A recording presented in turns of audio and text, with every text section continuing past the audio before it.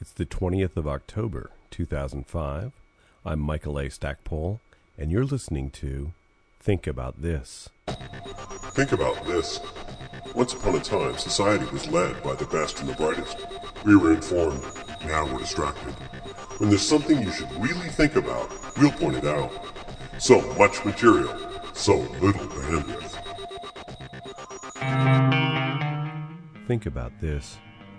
On the eve of indictments in the outing of CIA agent Valerie Plame case, is a phrase that's being tossed around a lot by conservative headliners. It's a simple piece of work, and more pernicious because of it. In fact, you're going to be hearing it enough that you'll come to ignore it.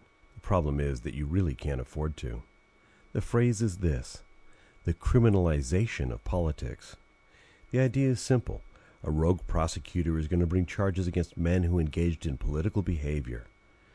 This argument falls into the same class as, but Mom, everyone else was doing it, in terms of defense, and we all know how persuasive that is. Curiously enough, what the pundits are going to be doing is trying to get people to dismiss activity conducted for political ends, specifically by characterizing justice in that case as nothing but politics. In other words, they're going to say, what we did was okay because punishing us is just political. They're counting on the general public's dislike of and fatigue with politics.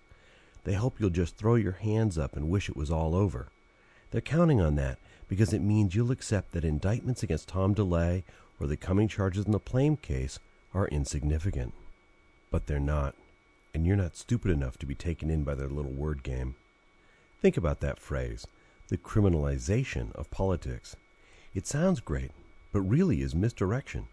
It creates a link between criminal punishment and politics. Now, while I'll admit there are a dozen or so politicians I think would benefit from a nice coat of tar and feathers, I know politicians are not all criminals. I know that politics in and of itself is not a criminal activity. But, and here's the big trick, you can and often do find folks engaging in criminal activity in the pursuit of political ends. Just think back to the Watergate burglary. There was criminal activity in pursuit of political ends, and no one screamed about the criminalization of politics. And if you think about it, every suicide bomber is someone engaged in criminal activity in the pursuit of political ends. But again, no one screams about the criminalization of politics in those cases. The fact is, you can't criminalize politics. You can only criminalize activity. It's very clear that there's a law against exposing the identity of a CIA agent, and for good reason. In Texas, Mr. DeLay ran afoul of laws prohibiting expenditures of corporate contributions to state political campaigns. Both of these laws have been on the books for a long time. Those who broke them knew of them. And, in the courts, they'll get a chance to prove themselves innocent. I have no doubt justice will prevail. Now, just to be clear, there is plenty of political activity that isn't criminal. When the Bush campaign conducted push polling in South Carolina to trash John McCain's reputation in the 2000 election, nothing they did was illegal. There's no law against implanting the idea in the minds of voters that a man has fathered a biracial child. Not only was that behavior legal, it was very effective, the very stuff that makes us so tired of politics. I know that fatigue factor is there. I feel it too, and I love politics. You can't let yourself succumb to it, because if you do, you surrender to the politicians more power than you want to. You see, the Valerie Plame case has two very important aspects to it, and being fatigued with politics is going to allow people to trivialize what is a very serious matter. Literally a matter of life and death, yours and mine. Valerie Plame worked on problems of the proliferation of weapons of mass destruction, loose nukes. You know, the things the president says Iraq had and that we couldn't let get into the hands of terrorists. While her exposure as an agent might seem a little thing, it also blew the cover of Brewster Jennings, a cover firm for which she worked. It blew the cover of anyone else who worked for Brewster Jennings. It blew the cover of anyone who was talking to representatives of Brewster Jennings. In short, it exposed a whole network our government had put into place to prevent terrorists from getting nuclear weapons. I'm certain that some people have already died because of this exposure, because they were helping the CIA track down weapons merchants. More importantly, one of the best tools we've had for tracking nukes is gone.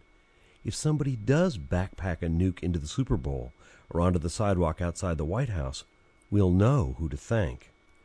As horrible as that is to contemplate, I want you to think about one more thing. Ask yourself, why was she outed? We know the story. Her husband, Joe Wilson, had gone to Niger to check on the rumored sale of yellowcake uranium to Iraq. He came back and reported the rumors were false. Yet those same rumors were treated as fact in various administration speeches.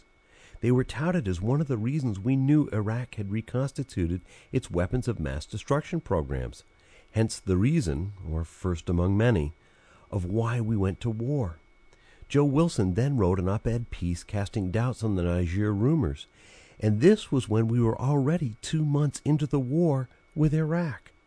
Valerie Plame's exposure was an act of political retribution for Joe Wilson's temerity in questioning the government.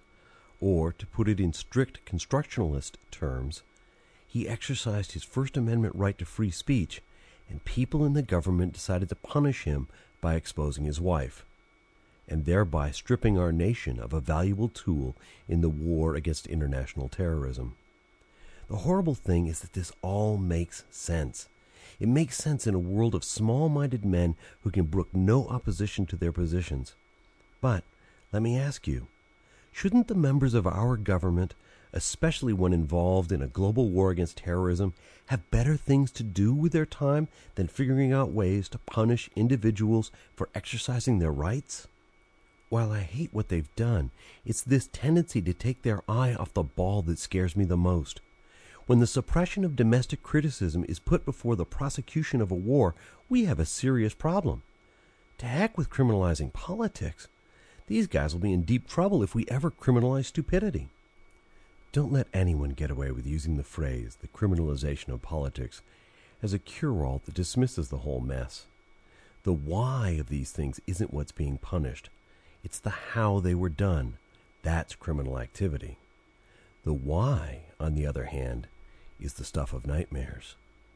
It's something to think about.